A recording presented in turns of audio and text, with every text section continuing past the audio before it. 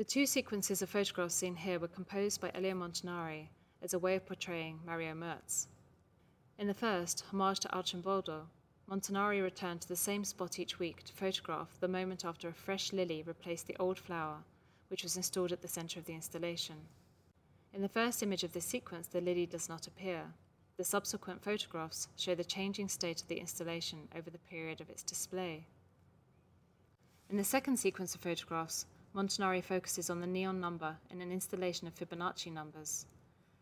Mario Merz used Fibonacci progressions, a mathematical succession of numbers in which any given number is the sum of the previous two, in many of his works, to represent the universal principles of creation and growth. Time becomes image, and by becoming image it becomes space. The portrait of a human person may be a face, or it may just as likely be the face of an object. Montanari adds, the descriptive value of the images seen here and the efficiency of the iconic reconstruction of a sequence of facts linked to a transformation of a place or of an object or of a gesture gives us the idea of time linked to movement.